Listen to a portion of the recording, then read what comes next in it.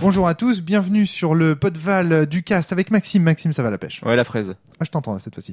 Nous sommes avec Yann. Yann, ça va la pêche? Salut. Pulsar. Oui. Tout fraîchement rentré dans le classement des étoiles. C'est vrai. Prêt pour la guerre des étoiles? Complètement. Nous sommes avec G également. G, ça va, très heureux de te recevoir sur ce podcast. G, ça va? Ouais, ça va. La pêche.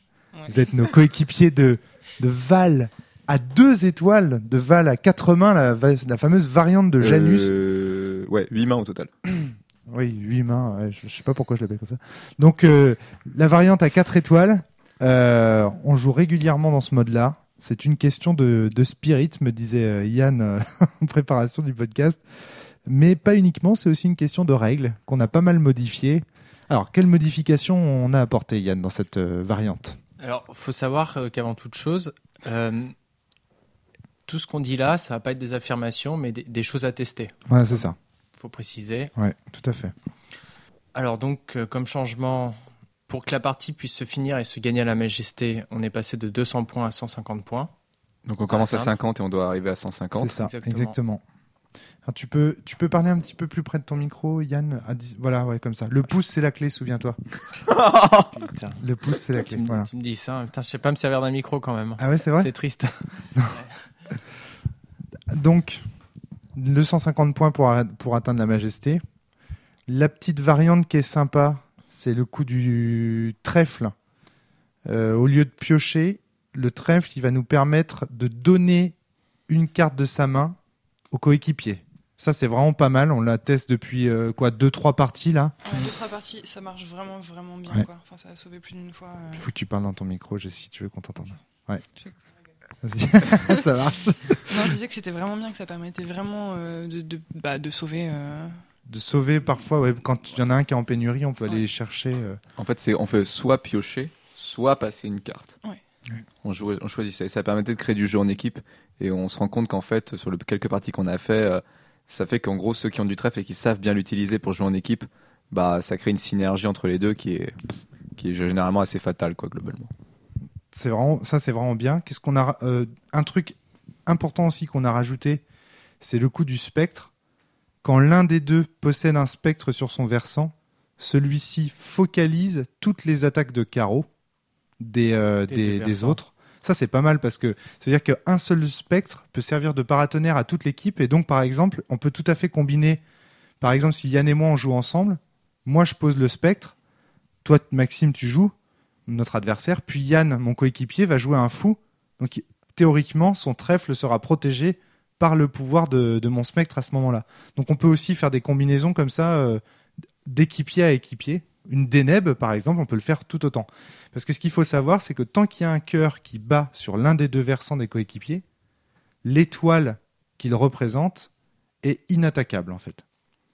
Tant que le cœur n'a pas été vaincu par les armes du versant adverse.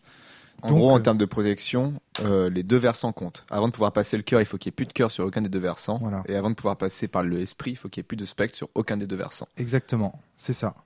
Et ça va créer en fait une dynamique intéressante dans la mesure où chaque joueur peut poser une figure chacun. Par exemple, si j'ai un chevalier, Yann qui est mon coéquipier, puisqu'il est en face de moi là dans ce podcast, eh bien, il va pouvoir lui aussi poser un chevalier. Donc du coup, on va pouvoir comme ça avoir... mais malgré tout, même si on peut poser comme ça 2 chevaliers alors qu'il y en a déjà en jeu, malgré tout, en fait, les défenses sont communes. C'est comme si on avait le même versant. Sauf qu'on peut poser jusqu'à 2 figures identiques sur ce versant. Enfin, c'est compliqué. Précisons par contre que Max. pour pouvoir piocher à la rivière de la mort, il faut avoir un spectre sur son versant. À C'est soi. pas parce que le copain en a un qu'on peut y aller. Voilà, c'est ça. Et avec ces quelques règles, on obtient une version de Val qui est beaucoup plus dynamique, avec les joueurs qui peuvent vraiment jouer ensemble. Mais on va le dire aussi, une version de Val qui est aussi très bavarde. C'est Oui. pas une version pour les... Bah là, ça fait toute la différence en fait. Parce que là, c'est vraiment un jeu où tu vas prendre de l'information vu que tu es obligé de dire les choses pas de façon codée et de façon à ce Ça, que c'est tout le monde répété aussi. l'entende. C'est-à-dire, C'est vraiment un jeu où tu apprends à écouter l'adversaire et à te parler aussi avec ton coéquipier, quoi. On l'a Tu vu peux tout à aussi- l'heure. Hein. Tu peux aussi beaucoup bluffer. Oui, tout Voilà. à fait. Alors, hier, on a eu, est-ce que tu veux raconter cet exemple de bluff magnifique, Géraldine, que tu as collé à Yann? C'était absolument merveilleux. Qu'est-ce qui s'est passé? Hier, ce que j'avais dans la main, c'était j'avais 2 trèfles, j'avais un 4 déjà dans ma main et j'ai pioché un as et de dépit, je l'ai retourné sur la table parce que j'avais T'étais dégoûté, ouais. voilà, j'étais dégoûtée, mon jeu était terrible et donc tout le monde a pu voir Que tu avais l'as tout en le monde main. a vu cet as et j'ai éduqué une figure de Romaric et je lui ai mis un trèfle, sauf que les autres pensaient que j'avais forcément un as Voilà. et je lui avais mis un 4 et Yann lui a A collé joué à 3. trois. Et donc voilà. Et 3, et le 4 s'est Et donc, retourné, tout le monde pensait que ça allait être un as. Bam! C'était génial, quoi. Donc ça, alors, on n'a pas précisé ça, c'est vrai que le coéquipier peut aller éduquer le versant de son coéquipier. Ça, c'est précisé dans la base, je crois. C'est précisé, d'accord. Mm. Ah oui? D'accord, Ouais, ok. Je crois, oui. Ok. ça l'est, ouais. Donc ça c'est vraiment vraiment pas mal parce que du coup quand l'autre va être attaqué par exemple le pivot de la variante A4 c'est clairement l'accompli parce que l'accompli va pouvoir être aussi éduqué par son coéquipier. Donc si par exemple Yann pose un accompli, c'est à G de jouer. Si elle tue son pouvoir, moi à mon tour en tant que coéquipier de Yann, je vais pouvoir lui redonner son pouvoir, lui redonner son trèfle comme dans l'exemple que tu citais tout à l'heure. Ce qui va permettre en fait de créer des dynamiques de bluff où je vais dire par exemple un truc du style en l'éduquant je vais dire fais gaffe Yann il est fort le trèfle que je t'ai donné puis en fait c'est de la merde et du coup ça va influencer aussi le jeu des autres donc ce qui se dit autour de la table a énormément d'importance et est très important aussi comme le précisait Yann tout à l'heure. Maxime. Ça devient un jeu communautaire, en fait. Ouais. Beaucoup plus qu'un jeu de 1 contre 1, c'est vraiment un jeu entre potes, on discute et on se fait des coups de pute. On comparait l'autre jour avec Yann ça finalement un peu à la belote quoi. C'est plus le Val. Oui, c'est vrai. C'est une variante de Val où on est beaucoup plus entre potes en train de jouer. C'est beaucoup plus convivial parce que en fait, qu'est-ce qu'on fait autour de la table? On picole pendant qu'un autre joue en fait. On dit de la merde et on boit pendant que l'autre il est en train de jouer. Honnêtement, on a toujours joué au Val à 4 comme ça. Oui, C'est-à-dire que c'est plus du tout le jeu de compète où on est là en train de se mesurer la quéquette à qui c'est qui a le plus de cerveau, qui va réussir à jouer le meilleur coup de ceci, de cela. Là, on n'a rien à foutre. Non, on s'éclate, on se on marre. est là pour quoi. vraiment se marrer et du coup, ça rend la partie beaucoup plus fun. Donc d'un côté, c'est aussi le défaut. C'est-à-dire que la variante A4, on attend beaucoup quand même. Yann, trouve pas? Bah, on attend beaucoup, mais c'est pas le même rythme en fait, comme tu disais. Et mine de rien, ce qui est bien, c'est qu'on parle en fait pendant qu'on attend. Ouais, Donc on s'ennuie pas, ouais on c'est vrai. regarde pas, on pose pas son jeu, on n'oublie pas ses cartes Ouais. parce qu'on est tout le temps. Attends, on est n'oublie tout le pas temps- ses cartes. Ouais, Je trouve que c'est ouais. plutôt l'inverse. au Alors ça, contraire. Ça dépend, ça dépend. Ouais, c'est plutôt Enfin, l'inverse. ouais, ça- C'est-à-dire que tu te retrouves en fait en train de, tu causes tellement, tu jactes tellement que tu as plutôt tendance à oublier les cartes. Non, c'est Je suis tu pas bois si d'accord, tellement ouais. que t'as tendance à oublier tes cartes. Je sais pas si d'accord, des fois, en fait, le fait de Max. discuter, ça te fait penser à autre chose et de détendre l'esprit et ça fait qu'en fait, par contre, les infos, elles sont restées dans un coin. Donc ça va. Alors qu'en fait, quand t'es en mode hardcore où tu te dis, ah putain, je suis là pour gagner, faut que je retienne la carte, bah des fois, c'est le fait de te forcer à faire ça qui va te filer des trous de mémoire, Ouais, qui tu va te te fous la focaliser pression, sur ton quoi. putain de trou de mémoire. Alors qu'à 4, tu dis, ouais, c'était ça, ouais, si c'est ça, c'est bon, vas-y, on tape. Ouais. Et généralement, c'est ça en plus. Jusqu'ici, je constate que t'as remarqué, hein, moi, je fais quasiment aucune erreur d'oubli de carte au Val à 4. Alors qu'à 2, même si je suis très entraîné, j'en fais, quoi. Non, mais toi, t'oublies rien. C'est ça ton problème, quoi. T'oublies Je me rien. souviens de ma naissance, c'était très traumatisant. Tu comptes, t'as pas refoulé ton Oedipe. Non, et puis ça remet les trèfles Yann. aussi au centre du jeu, en fait. Ah ça, Ça, c'est c'est vraiment bien. Et pour l'éducation, et pour aussi le coup de la déprime au trèfle, quoi. Donc je t'éclate ton pouvoir, mais il se fait rééduquer le tour d'après. Et alors, et du coup, ce genre de pression, quand t'es à 2, en fait, tu la ressens beaucoup plus, plus fortement, en fait. ouais. C'est que Ça rend la c'est défense quand il y en beaucoup a plus un forte, ouais. qui s'écroule en général, l'autre il est là, bah alors qu'est-ce qu'on fait et tout. Enfin ça. Ouais. Ah, ça c'est génial, le côté dépression de groupe. Où il y en a un qui. Ça marche à fond quoi. Ouais. Et pareil l'inverse en fait, quand t'es fort et tout avec tes figures bien posées, que tu peux bien compléter ton ami qui manque de figures ou qui manque de cœur et tout, bah ça là, du coup ça à 4 en fait tous ces sentiments sont vachement décuplés quoi. Ouais, carrément. Tu te retrouves avec aussi à compter les cartes de tes coéquipiers. Toi, tu fais ça beaucoup. Tu demandes constamment oui. combien t'as de cartes. Ah bah énormément. Parce qu'en fait, C'est le nerf de la guerre. Et je remarque qu'au Val à 4, on se retrouve avec vachement plus de cartes qu'au Val normal. Hein. Oui. J'étais tout là, en Val à 4, je suis tout le temps à 6 ou 7 cartes en main. Oui, parce qu'en fait, tu peux laisser l'autre jouer en fait pendant un moment, pendant que toi tu te gaves de cartes en fait. Très souvent, ce qu'on va faire, c'est là où au Val normal, t'es obligé de poser des figures, sinon c'est l'asphyxie et la mort. Là, tu vas pouvoir laisser l'autre gérer un temps pour toi te gonfler, piocher, prendre des ressources, de façon à, et éventuellement pour prendre ces ressources-là, juste passer un peu de temps à le soutenir. Et du coup, pendant ce temps-là, tu te recharges, pendant que l'autre, il est obligé de s'affaiblir forcément pour tenir. Et ça, c'est rigolo, cette dynamique aussi de, il y a 4 mains, quoi. On joue, enfin 8 mains. On joue. 40 doigts, ouais. Merci. On joue comme ça à attendre. Et ça, c'est aussi un jeu d'attente. C'est pour ça que le trèfle est important, je pense. Parce qu'on prend l'information. Ce qui est intéressant, c'est qu'on pioche, on prend l'information et on la dit immédiatement à son coéquipier.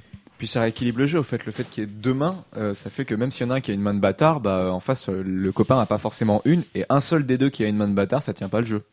Et le fait que les ennemis soient à 50, ça fait que tu peux pas les rusher, ça fait des parties forcément plus longues. C'est parce qu'il faut, pour pouvoir rusher les PV de l'adversaire, il faut absolument que les 2 joueurs aient des mains de bâtard. Tout à fait. Et qu'ils se mettent d'accord. J'ai aucun, de chanceux, on va dire, pour être respectueux vis-à-vis des gens qui ont de perdu Jon leurs parents. Snow et tout ça, oui, tout à fait. Mais tu vois, le truc, c'est que un point essentiel, c'est qu'il faut aussi qu'ils se mettent d'accord sur une stratégie. S'ils veulent rusher. Ce qui est jamais le cas. On se met jamais d'accord. Au final, on joue vraiment à l'instant. On sait jamais ce qu'on On pioche, quoi, et on voit ce qui tombe. Donc ça, c'est vrai que ça joue aussi. C'est un Val qui est plus pépère parce qu'il y a moins de rush possible. Parce qu'il faudrait que les deux aient tous les deux des mains adéquates en plus pour faire ce rush. Donc ça, c'est chaud. Remarque, on n'a jamais vraiment testé ça. Mais c'est ce qui est arrivé hier soir en fin de partie, quoi. C'est-à-dire quand ça? Hier soir en fin de partie, on a lutté jusqu'au bout tous les deux. Et vous nous avez défoncé à la fin. Et à la fin, on les a explosés. C'est vrai qu'on partait pique, très bien. On partait très bien avec des grosses cartes. Yann et moi, on était en grosse confiance. Et tout d'un coup, on n'a pas compris comment il n'y a plus rien. Ça s'est retourné. Pour moi, c'était à la pioche, quoi. Enfin, j'ai eu que des cartes pas terribles et j'avais pas du tout de pique. Et à la fin, pique et Rome me met un pique et là, boum boum, quoi. Enfin, en 2 tours, on vous avait explosé, quoi. Ah non, mais c'est vrai que la possibilité de rusher est quand même moindre du fait qu'il y ait quand même 2 fois plus de points, mais pas 2 fois plus de chances d'avoir les mêmes cartes d'offensive de part et d'autre. C'est-à-dire que il faudrait que pour bien pouvoir rusher à carreau, il faudrait que, par exemple, si Yann et moi, toujours dans l'idée qu'on joue ensemble là, dans ce podcast parce qu'on est face à face, il faudrait que on est tous les deux, tu vois, 10 et 9 de carreau, par exemple, tu vois. Et ça, c'est vraiment hautement improbable que 2 joueurs face à face aient des gros carreaux ensemble et se disent, allez, on les rush à carreau. Surtout de le dire, parce qu'en fait, nous, on joue en mode, on est tous ensemble, c'est-à-dire qu'on peut pas s'amuser à faire des apartés à 2 pour aller parler. Non, c'est super important. Et si on dit quelque chose, les autres vont l'entendre. Donc si jamais, et t'as pas forcément envie de dire, je suis super chaud en carreau, là, ça te dit, on les défonce. Ouais, parce que les gens autour à ce moment-là ils vont mettre des enfants si c'est pas un trèfle simplement ou si c'est pas un trèfle s'ils ont des trèfles moyens ils vont peut-être pas les mettre et mettre des trèfles faibles si c'est pas un bluff. Du coup ils vont économiser leur bonne carte pour plus tard. Enfin t'as aucun intérêt à dévoiler tes forces à l'adversaire, quoi. Alors ça, c'est une force du Val à 4, c'est aussi une de ses faiblesses, c'est que au bout d'un certain moment, je trouve que souvent la partie est un petit peu pliée, c'est-à-dire qu'il y a un moment donné où on sent que la partie tourne clairement à l'avantage d'une équipe. Et très souvent, le moment de ce basculement et le moment de la fin de partie est assez éloigné. C'est-à-dire qu'il va y avoir 3 à 4 tours où on va vraiment subir, où ça va être difficile, alors qu'on sait qu'on a plus ou moins perdu.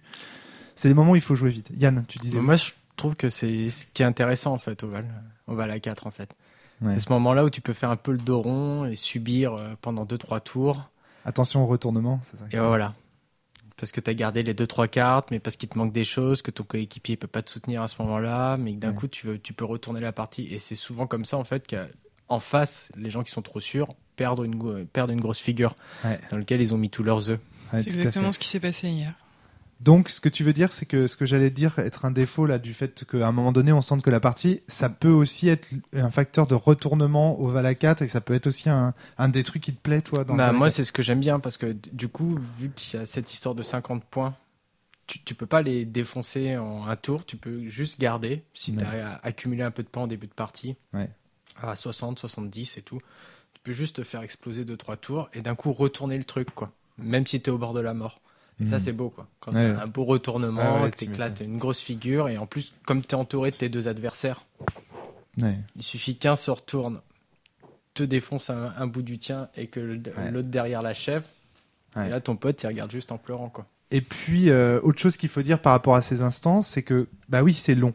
Et quand on dit long, on dit aussi que ça veut dire qu'on est 4 à piocher autour d'un paquet qui est constitué de 2 sources cumulées, avec un joker en moins. Un joker rouge en moins, parce qu'il ne peut y avoir qu'un seul diable. Chose qui, enfin, bon, moi je pense que c'est bien pour l'esprit, mais que c'est, enfin, si ça vous amuse de jouer en Antares et tout ça, parce que nous on joue en Antares, on peut laisser éventuellement 2 diables. Hein. Ça va pas créer un chamboulement métaphysique dans les règles du jeu de laisser 2 diables, mais c'est pour le spirit, quoi. Il ne peut y avoir qu'un seul diable. Et le fait d'avoir 2 sources cumulées, on pourrait se dire, mais putain, mais il n'y a jamais de lever de soleil. Que nenni. Des levées de soleil, il y en a. Parce que justement, les moments où les joueurs sont en train de faire le dos rond, ça dure 4 tours, 5 tours. 5 tours, c'est 20 cartes. 20 cartes, c'est quasiment, dans un jeu, c'est quasiment un 5e du jeu. Sachant qu'en plus, il y en a 10, 40 qui ont été distribués au départ. Enfin, ça va très très vite. Donc c'est le moment aussi où on peut poser des enfants pour temporiser. On peut poser des fous. Hein, Yann? Ça fait marrer parce que on a le spécialiste ici. Défense du diable. Bah oui, peut-être pas Mars pour rien. Donc du coup, tu te retrouves à temporiser et au final, le lever de soleil, eh ben, ça existe au Vala 4 aussi. Donc c'est vrai que je me souviens notamment. Puis, ça fait des belles rivières de la mort. Oh oui. Elles tournent autour de la source comme ça. On les fait tourner en spirale. Ouais. Et puis bon, il y a parmi les meilleurs souvenirs de Val que j'ai, c'est le fameux Val qu'on avait fait dehors cet été là. Qui jouait? Max. Max était là. Il y avait toi, Yann, et c'était qui le dernier? Darky, T'es sûr? Oui, bien possible. Oui, si. Je me souviens. Et où jusqu'au bout, Yann il posait enfant sur enfant sur enfant. Et ça s'est fini au lever de soleil ou non On a perdu juste avant le lever de soleil la dernière carte. Sachant qu'en plus il y avait eu un joker rouge en trop. Oui, il y avait 2 jokers. Non, 3 jokers. Il y avait 5 jokers dans cette partie. Voilà, c'est ça. Il y avait 5 jokers, c'était Nawak cette partie. Parce qu'on avait oublié. Parce que dans les paquets. Oui, ça veut dire que vous auriez dû lever le soleil. Ouais, on aurait dû. Eh oui. Ah bah oui, si, ça fait toute la diff. Oui, ça fait le truc. Ouais, mais comme on a dit, ça aurait changé toute la partie aussi, donc on s'en fout. Parce que dans les parties dans les cartes Grimaud première, il y a 3 jokers. Il y a un rouge, un noir et un rouge-noir. Et en fait, on avait oublié d'enlever les rouges-noirs et les rouges. Donc ça veut dire qu'on avait 3 jokers en plus, 3 cartes en plus. Donc là, du coup, vous auriez dû effectivement gagner. Quels sont les défis? Perdre tous ensemble. Perdre tous ensemble, ouais. Exact, c'est vrai. Mais du coup, nous, on était dans une telle position de dominant que, au final, très souvent, moi, je remarque que dans le Vala 4, lever le soleil, c'est une victoire pour l'équipe qui le lève. Enfin, on sent ceux qui se battent pour le lever sont là, plutôt mourir tous ensemble que mourir tout seul. Ça, c'est clair et net, quoi. Donc voilà. Est-ce qu'on peut faire un rapide tour de table? Les défauts. Est-ce que vous trouvez des défauts à cette variante A4? Gros défauts, où il y aurait des choses encore à travailler, des règles peut-être à améliorer. Max?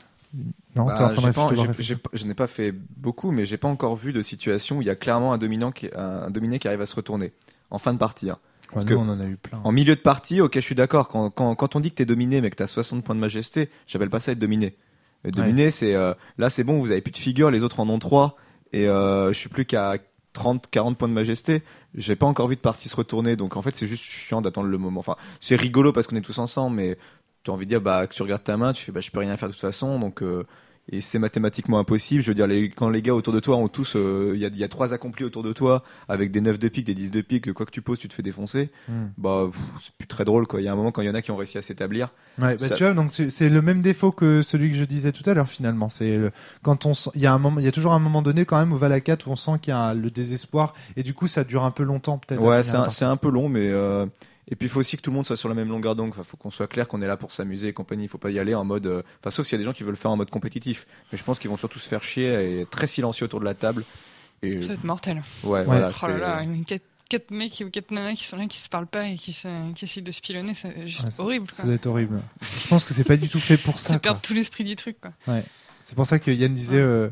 qu'il y a un certain spirit quoi pour le Val à 4. Vraiment, on est là vraiment plutôt en mode familial belote pour dire de la merde avec du vin autour que vraiment c'est pas le même jeu. Hein. Vraiment à Non. 2 et à 4, c'est pas le même jeu. Ah non, Yann. ça change tout. Et, enfin, moi, je trouve qu'avec les dernières règles testées, les trèfles et le 150, moi, j'y trouve plus trop de défauts parce que le défaut d'avant, c'était que la majesté, c'était inatteignable. Ouais. Donc, c'était un coup de lever de soleil où je t'éteins. Ça c'est vrai que le 200 points, on n'y arrivait jamais. Ça, et le trèfle, ça renforce la coopération. Ouais. Mm. Ce qui manquait Quel aussi. principe du truc, en fait, parce que vu que t'es là en train de blablater, donc le bluff t'oublie. Donc la coopération elle est renforcée, donc là je trouve que c'est pas mal quoi. Ce sera plutôt à des gens qui écoutent ce podcast de nous dire peut-être leur retour quoi sur les règles. Ouais. Moi, je sais pas s'il y a Mais, beaucoup de gens qui ont joué au Val à 4. Honnêtement, à nous, on est des gros fans avec. On se fait souvent des soirées de couple avec Fly, G, Yann et moi. On joue à 4 là comme ça. On s'en est encore fait une cette semaine, en plein milieu de semaine là. On a fini bien encore. C'était cool. C'était dur le On jeudi précise que matin. l'alcool n'est pas obligatoire pour jouer au Valak. Le podcast. Hop. Non, c'est pas obligatoire, mais quand la rivière coule un peu, c'est toujours pas mal. Si on peut lever le soleil, c'est pas mal. Par contre, le pot de Val, le vin du pot de Val, ça c'est bien. On devrait tendre le micro vers le verre là. Clouc, clouc, clouc, clouc. Ah oui, joli, magnifique. On l'entend très très bien. C'est très gracieux. Donc c'est vrai que ça change complètement l'esprit.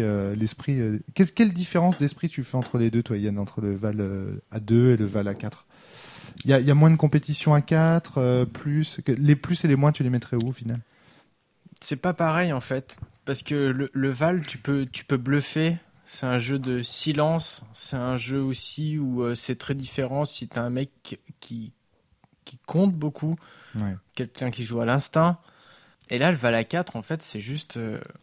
C'est comme un peu un jeu de société, en fait. Quoi. Ouais. Ouais. Alors que sur le Val à 4, en fait, vu que tu as 4 personnalités différentes, par exemple, si on jouait comme ça en croix, Ouais.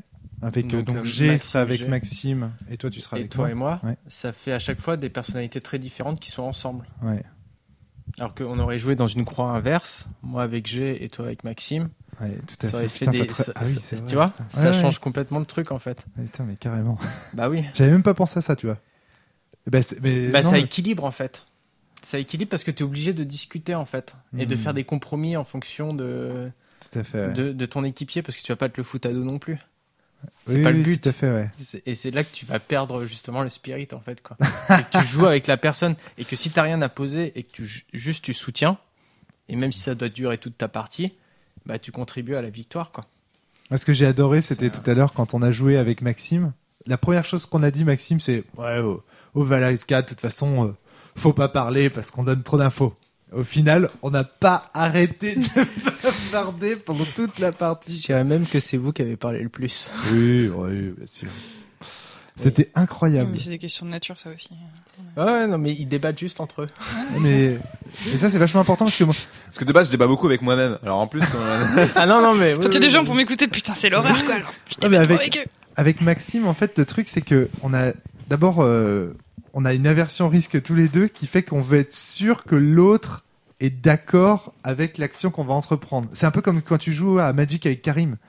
Enfin, tu joues pas à Magic Yann, Non. mais putain, Mais je vois quoi, je vois que comment tu vois, Karim. tu vois comment est Karim. Ouais, ouais. Et t'étais là, t'es toujours en train de te poser la question, mais est-ce qu'il va valider ou pas cette action? Et moi, quand on joue avec moi, c'est pareil. On a tendance à me demander si je valide ou pas parce que on veut savoir, machin.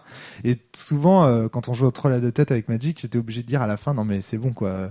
Me demandez pas, jouez à l'instinct parce que sinon, ça va pas le faire parce que justement Maxime et moi. Donc je pense qu'on voulait avoir l'aval de l'autre, mais sachant que comme tous les deux, on a une aversion au risque et on a tendance à faire mouliner le cerveau à fond, ça n'en finissait pas de pas finir. Donc c'était catastrophique et on a losé comme des pauvres merdes. Donc voilà, c'est marrant quoi. Les enfants de cerveau, ça marche pas toujours. cerveau. Ah oui, non, on était un peu nuls. On n'a pas été nuls, on a joué comme il fallait. Oui, tout à fait, absolument.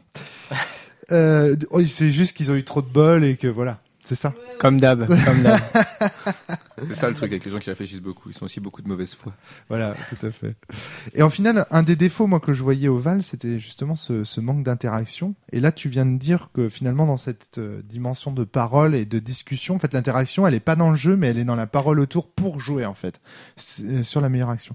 Est-ce que tu avais des, tu vois, alors toi, j'ai l'impression en fait que tu ne joues, parce que moi, je ne te connais que comme ça, que au Val à 4 en fait. Ah non, je joue plein au Val à 2. D'accord, ok. Ouais. Et donc, qu'est-ce qui te fait préférer l'une ou l'autre des versions? Est-ce que Je préfère le Val à 4, mais je pense que c'est une question de personnalité. J'aime pas du tout être en conflit avec une personne. Moi, ça me rend extrêmement agressive et très maladroite. D'accord, ok. De jouer à 2, voilà, que de jouer à 4, je m'éclate comme une folle parce que j'adore voir l'interaction entre les deux, j'adore Génial. jouer avec une personne en face. Oui. Enfin, je trouve ça vachement plus intéressant. C'est pas la même chose, c'est ce que vous disiez tout à l'heure. C'est presque pas le même jeu en fait. Est-ce que finalement, ce qui se passe à 4, c'est pas que la dimension conflit de deux personnes est atténuée par le fait qu'on endosse les responsabilités à deux, Si. et que du coup, il y a moins d'enjeux de qui c'est le plus fort en fait, et plus d'enjeux de comment on va s'amuser. À se Si, spoiler, quoi. complètement. Et on est plus absorbé. Enfin, je sais que moi, par exemple, hier, j'étais plus absorbé dans notre jeu à nous deux, toi et moi, Ouais. que par le jeu des autres, en fait. Je m'en fichais un peu. Enfin, je m'en fichais pas de ce qu'ils faisaient, évidemment, mais voilà. J'étais plus en train de jouer avec toi que de jouer contre D'accord. eux, en fait.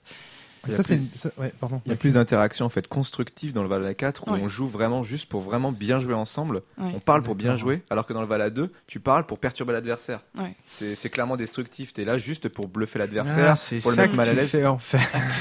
Évidemment. Mais tu viens de comment. Ouais, mon but quand je parle, moi, c'est de donner toutes les infos vraies et fausses en même temps, c'est de perturber l'adversaire. Et enfin, c'est pas mon but, mais j'adore parler de base. J'aime bien dire des conneries et tout. Donc moi, ça me détend. Et en plus, ça fait chier l'adversaire. Donc dans un jeu à deux où c'est une compète, c'est gagnant-gagnant pour moi. Après, si la personne en face me dit, et ça m'est pas encore, si ça m'est déjà arrivé, qu'une personne me dit s'il te plaît, là c'est sérieux, on se met en mode sérieux, je dis ok, moi je respecte. Hein. Moi, si on me dit j'ai pas envie que tu parles, je parle pas. Ah ouais, c'est ça arrive, la ça. base. Ça m'est arrivé une fois, D'accord. quelqu'un qui avait besoin de se concentrer sur les règles parce qu'il débutait un petit peu. Oui, Alors mais qu'il ça, débutait c'est un petit peu, normal. enfin, on avait déjà une dizaine de se parties concentrer derrière sur nous, les règles. mais c'était pas encore parfait là, donc du coup je dis bon écoute, je vais jouer en mode comme je joue d'habitude. Et donc là j'y vais en mode comme d'hab, comme tu vois, je calcule à fond.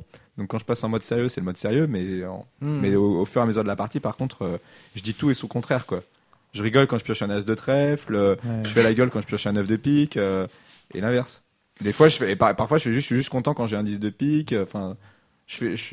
En gros, à chaque fois que je pioche une carte, réaction aléatoire, comme ça l'adversaire sait pas quoi. Et moi, ça Ah me- ouais. Ah ouais, Mais à moi, force, j'y réfléchis plus, c'est devenu naturel. Ah Moi, je non, l'ai mec, noté, ok, d'accord. Non, toi, t'es assez sincère, Yann, quand tu joues au final. Et surtout, Il dit rien, tu Yann. peux me parler, ça me perturbe pas du tout. Ouais. En fait, j'entends pas la moitié de tes mots, quoi. C'est vraiment l'antithèse des deux là, quoi. Mars et Vénus, quoi. Hein, non. Ouais, d'accord, ok. J'adore raconter ma vie. Lui, il adore faire semblant de m'écouter. C'est cliché, mon dieu.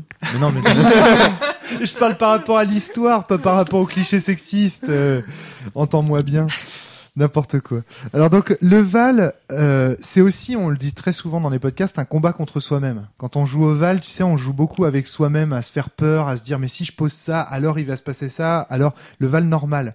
Ce que tu es en train de dire, là, Géraldine, par rapport au fait de, finalement, de plus regarder sa propre équipe et sa manière de jouer que l'équipe des autres, ça se retrouve dans le Val tout seul. Sauf que là, c'est beaucoup plus drôle parce que on communique à deux, en face des autres, donc on dévoile aussi un petit peu toutes nos faiblesses et tous nos aspects un petit peu ridicules parfois, hein. Genre les as de trèfle, les moments désespérés où tu montres ta main, tu retournes carrément la main, tu montres ta main à tout le monde, t'es là, regardez-moi cette ma merde là, machin. Oui, parce qu'il faut savoir, je suis une tricheuse. Hein. Je Ah oui. suis une grosse tricheuse. Oui, On je se triche à tous souviendra les jeux. devant l'éternel, de cette partie magnifique de résistance. Non. si, où tu retournes les cartes de Valentin et de Flavie pour voir quel rôle ils ont. Magnifique. Oui. Oh mon dieu. Ouais, Le Ouais. principe du jeu, quoi. Merde. c'est ça.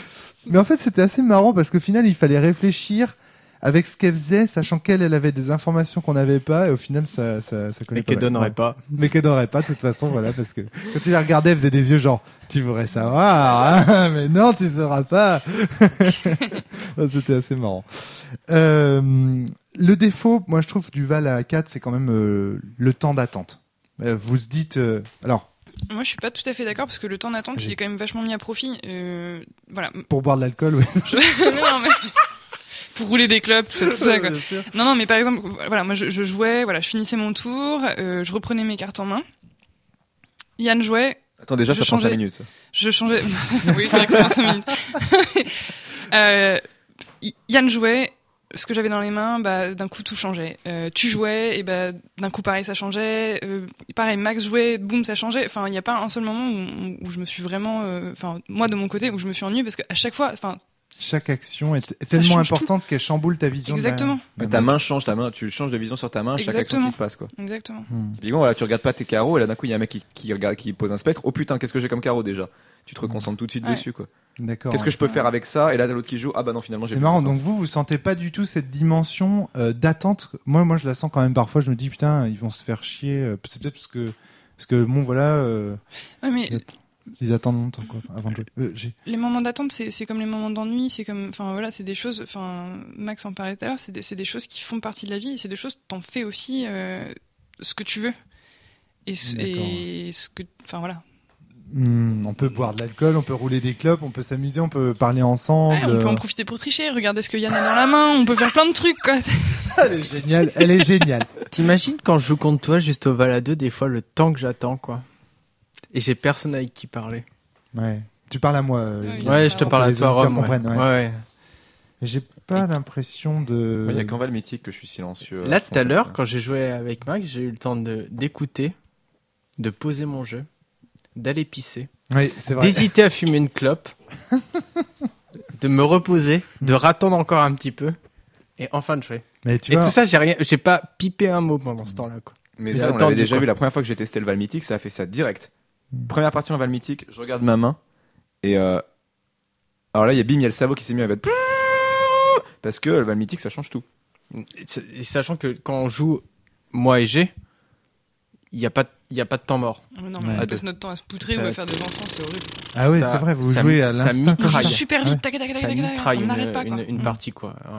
On peut faire 5 ou 6 parties en une demi-heure, c'est un truc de ouf, quoi. Moi, c'est ça au début. C'est hyper rapide, en fait, quoi. Parce qu'on joue plus à l'instinct quand on est là en face de l'autre. On a aussi une façon de jouer qui est un peu. Mais ça me faisait ça quand j'étais contre mon premier adversaire avec qui j'ai appris le Val. Quand on se faisait une soirée de Val, on se faisait une partie, ça durait 5 minutes. Ouais. Parce qu'on faisait tac tac tac tac tac tac tac tac tac tac tac tac tac. Et puis au bout d'un moment, je sais pas, je me suis mis à tester d'autres techniques, à jouer autrement. Et du coup aujourd'hui je joue un peu plus lentement. Tu vois, c'est ça que tu m'en voulais l'autre jour en écoutant le Podval du Castian parce que tu disais que je disais souvent de toi que tu étais un joueur agressif. Mais en fait, c'est ça que je veux dire. C'est-à-dire qu'en fait, c'est pas agressif que je devrais dire, c'est rapide et impulsif. C'est-à-dire qu'en fait, tu vas pas réfléchir longtemps. C'est ça que j'entends quand je dis t'es agressif. D'abord pour deux choses. Et t'as souvent raison en fait. Oui, et puis d'autre part, entre le choix de l'attaque et du gain de majesté, Yann il va très souvent choisir l'attaque. S'il peut lancer du carreau ou du pic ou tuer du monde sur le versant, il va même parfois se mettre plus bactère. Moi, je l'ai vu des fois parfois raser le sol à 2 points de majesté pour tuer des enfants, quoi. Parce que voilà, donc c'est ça que je veux dire. Mais surtout, avant ça, l'idée de l'agressivité, avant ça, c'est vraiment cette idée que tu joues très très rapidement. Et ça, pour un joueur qui prend énormément de temps, ça peut être aussi un moyen de pression. Enfin, je veux dire, voilà. Oui, complètement. Ouais. Bah, t'apprends à poser ton jeu. Hein. D'ailleurs, à ce sujet, Yann, est-ce que t'as pas la sensation qu'au Val à 4, je rattache un peu les vagues. Non, vas-y. Parfois, en fin de partie, on a quand même plus intérêt à chercher la majesté que l'attaque, quand on passe à 150. Moi, je me suis fait la réflexion mercredi soir, quand on est venu jouer chez vous avec Fly, que, étant donné le risque qu'il y ait des enfants, le risque que ces enfants bloquent ton pic en attaque, le risque que l'autre y jette du cœur de la main, en termes de temps, à 150, je trouve que ça vaut plus le coup quand tu es installé, que tu as des figures qui restent, de taper à la majesté, d'aller chercher la majesté, plus que l'attaque. Alors, moi, je trouve que le Val à 150, ça permet la majesté. Voilà. Ouais. Ça n'encourage pas pour autant. Ça l'encourage pas pour autant, c'est les cartes en fait qui décident de la majesté ou d'éteindre les autres en fait. Mais par contre, ça rend l'option valable, qui n'était pas du tout valable avant en fait. Ouais, tout à fait. C'était impossible. impossible avant, quoi. Tu peux pas tenir face Et là- à deux adversaires qui t'entourent, à jouer la majesté avec des enfants ou avec des gros cœurs. Tu te fais Mais là, tu forcément défoncer, en fait. Alors que là, Aujourd'hui, tu fous la pression à la majesté, Yann. elle existe, en fait, maintenant, avec le Val à 150. Ouais, je suis d'accord. Mais tu vois, aujourd'hui, je me pose même la question. Quand tu es en fin de partie, que tu sais que tu as gagné, je me demande même si ça vaut pas le coup d'aller chercher la majesté plutôt que l'attaque. Parce que mine de rien, la défense du diable, elle fonctionne très très bien au Val à 4. Ça va très très vite. On peut rapidement poser un enfant, rapidement l'éduquer en accompli. Ça va vite. La défense du diable, elle marche très très bien au Val à 4. Elle fait perdre énormément de temps. Et comme on pioche 4 cartes par tour, parce que qu'est-ce qui se passe ? Il faut expliquer concrètement pourquoi. Quand on joue à 4, généralement, il y a le versant d'un des deux coéquipiers qui est bardé de figures. Et l'autre coéquipier, il est un peu à poil quand même, très souvent. C'est rare qu'au Val à 4, les deux aient des figures ou alors que ce soit équilibré. Très souvent, ce qui va se passer, c'est qu'il y en a un qui va vraiment prendre l'avantage. Donc ça veut dire que avant que les personnages de ce joueur rejouent, il va y avoir 3 pioches de cartes. Donc quand on approche de la fin, où les jeux sont faits, le fameux retournement, le moment où on sent que la partie va basculer là, où on sent qu'il y a des joueurs qui vont plier jusqu'à la fin, en fait ce qui se passe très souvent, c'est que toutes les figures sont d'un seul côté, et qu'entre le moment où elles jouent et le moment où elles vont rejouer, il y a 3 pioches de cartes. Donc le lever de soleil, il arrive très très vite. Et ben je suis désolé, mais dans ce moment-là, le fait de chercher la majesté avec ces 3 figures plutôt que d'attaquer, ça peut être une très bonne stratégie, je pense. Ouais, je suis d'accord, mais encore une fois, ça C'est dépend. des cartes, ouais, Oui, d'accord. ça dépend de ce que t'as, quoi. D'accord, ok. Tu peux avoir un mage à carreau, un chevalier à pique, Oui, c'est et vrai. là, tu vas pas. Ok, jouer leur dos de cœur pour le Non, plaisir. tu quoi. vas juste les dérouiller, quoi. Ouais. Ça, vraiment, ça dépend. Il n'y a pas de règle, en fait. C'est comme, tu vois, comme quand tu parlais du Val mythique, ça se gagne pas à la majesté. Bon, bah, contre un miroir. Sans Bah, la déconner. preuve que non, quoi. En tout cas, moi j'avais des gros préjugés sur le Val à 4. Je t'avoue que c'était pas une variante de Val à laquelle je croyais vraiment. Et à force d'en faire avec vous deux, vraiment, je me suis mis à croire, à bien triper à ce truc-là. Finalement, aujourd'hui, tu vois, après avoir bien exploré toutes les variantes de Val, bah, je pense que c'est une des variantes, en dehors de la narrative, c'est une des variantes qui me donne les meilleurs moments de jeu de Val, au final. Pareil. Complètement. Hein. Moi, c'est mes préférés. Hein. Je mets la narrative à part. Tu crois qu'on pourrait faire du narratif à 4 Ben- C'est le next step. Ouais, on verra si c'est possible. Je sais pas, peut-être que là, ça serait difficile quand même. Ouais, je sais pas. On a déjà fait une narrative à 3 avec Adrien et Natacha. Et c'était pas si mal. Après, j'ai pas le souvenir de l'histoire. C'est pas comme l'enfant stellaire, quoi. Hein, Yann. Je dis souvent, la plus belle partie de jeu de rôle que j'ai faite, c'est Oval, avec Yann Sully. Un soir d'été, on a fait notre narrative. Là, tu te souviens de cette partie ? Ouais, je me souviens. Ultra mythique. L'enfant stellaire. Ouais.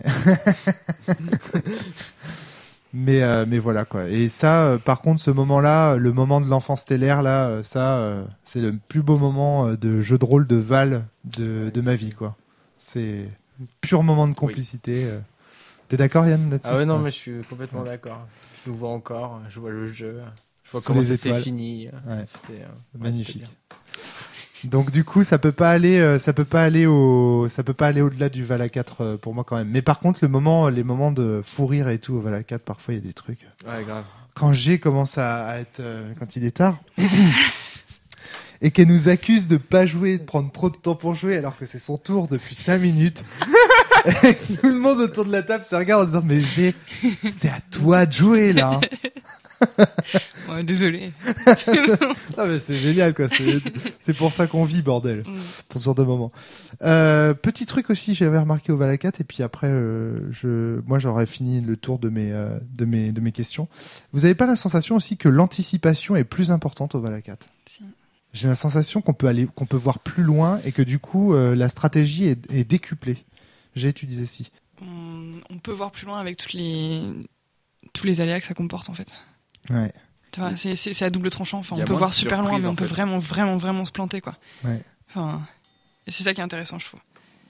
Max, tout à l'heure, Ouais, toi, t'as c'est- fait preuve de belles anticipations dans la partie qu'on a faite. Bah, à force d'écouter en fait, parce que quand t'écoutes bien tout ce que tout le monde dit, tu peux vraiment anticiper les cartes sans les voir avec une certitude quasiment parfaite. Ça, c'est génial.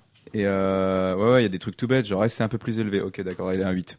Et Du coup, t'as des trucs comme ça. Ouais, tu peux aussi te alors- faire bien avoir. Hein. Quand t'es un peu crédule, tu peux aussi bien te faire avoir, comme ce que nous a fait Morgane. Ouais, on explique rapidement la situation. Yann utilise, je crois, son trèfle pour regarder. Pour donner. Non, c'est Morgane qui a donné un cœur à Yann. Voilà, c'est ça. Yann utilise son trèfle. Donc Morgane donne un cœur à Yann. On ne sait pas quel cœur a été donné. Yann utilise son trèfle pour aller regarder le cœur d'une des figures de Maxime. Et là, Yann dit tout fort à Morgane, c'est un peu plus fort que ce que tu viens de me donner. Du coup, Maxime, sachant qu'il a un 9 de cœur dans sa figure, et que Yann vient de regarder un 9 de cœur, il en déduit que la couleur que Morgane a donnée à Yann, c'est un 8 de cœur. Et surtout qu'en fait, ce qui est. Et ça, mais c'est génial quand même. Ça, oui, mais en fait, ce qui est surtout marrant, c'est que ça a été utile beaucoup plus tard. C'est-à-dire qu'en Voilà, fait, il c'est a ça. laissé son truc, et plus tard, on fait ah, vous avez jamais regardé son cœur. Bah si, c'est un 8 de cœur. C'est un 8 de cœur. Et du coup, tu l'as one shot en un tour. Tu je l'as- sais plus si j'ai réussi t'as à l'avoir. attaqué Je crois au pas que carreau. non, je savais qu'il était à 8 et donc je savais que ça valait pas le coup C'est lui qui nous a d'attaquer. tués la dernière fois. Non, c'est lui qui nous a eu. C'est juste que je savais que ça valait pas le coup d'aller gaspiller une ressource. Ouais, voilà. Je trouve qu'à 4, il y a moins comme à 2, des fois, le coup de poker de je lance l'arcane de ma main, l'arcane mystère qu'on sait pas d'où il sort, et elle retourne la partie parce qu'elle défonce une figure. Ouais. À 4, tu peux te sortir de ce genre de truc, et généralement, c'est plutôt les figures établies qu'on connaît tous déjà bien qui vont dicter le jeu. À partir du moment qu'on sait que machin il a un 9 de pique, machin il a un 10 de carreau, c'est plutôt ça qui va dicter le jeu. Ouais, tout C'est à pas fait. la carte magique, vu qu'on est 4, et bah, c'est pas une carte qui va tout changer, quoi. Ouais.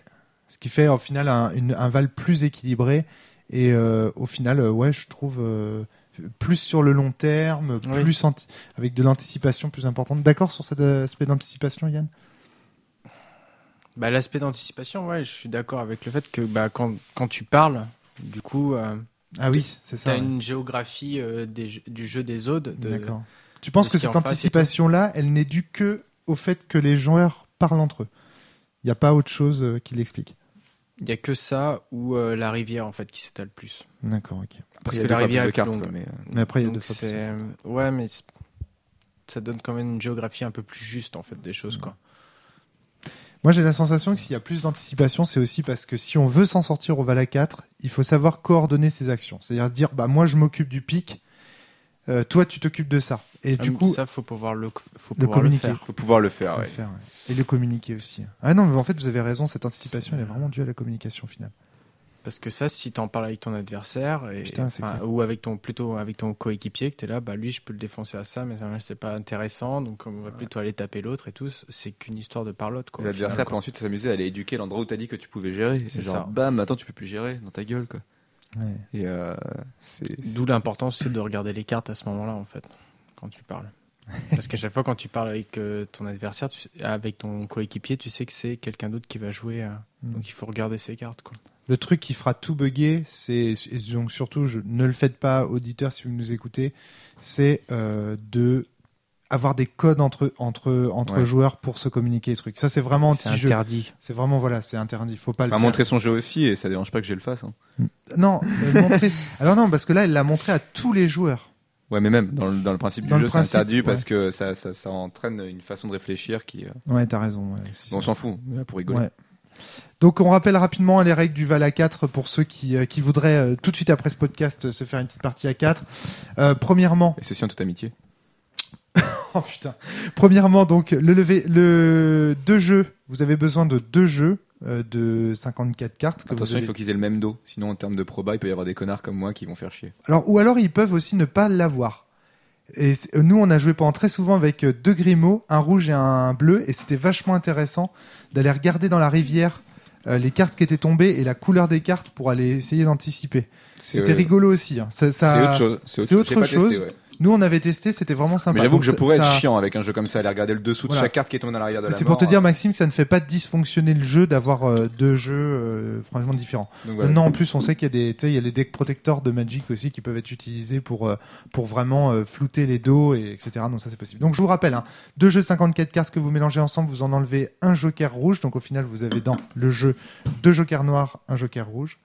À partir du moment où il y a un cœur qui bat, donc vous jouez 2 par 2, En diagonale. l'un en face de l'autre, voilà. À partir du moment où il y a un cœur qui bat sur l'un des versants des coéquipiers, on va les appeler comme ça, vous êtes obligé de le tuer avant d'attaquer au pic. S'il y a un spectre sur l'un des versants des coéquipiers, vous êtes obligé de prendre le spectre pour cible avec le carreau si vous êtes la rivale avant de pouvoir prendre leur étoile pour cible. On peut poser chacun sur son versant 2 enfants, ça pose aucun problème. Chacun peut avoir 2 enfants. Et puis là, chacun peut avoir un enfant. Chacun peut avoir voilà, on peut avoir un enfant chacun, même si on est tous les 2 coéquipiers, ça pose aucun problème. De la même manière, 2 chevaliers, etc., etc. On gagne à 150 points de majesté. Et pour finir, on commence à 50. On commence à 50 et on gagne à 150. Et pour finir, et ça c'est très important, le petit trèfle.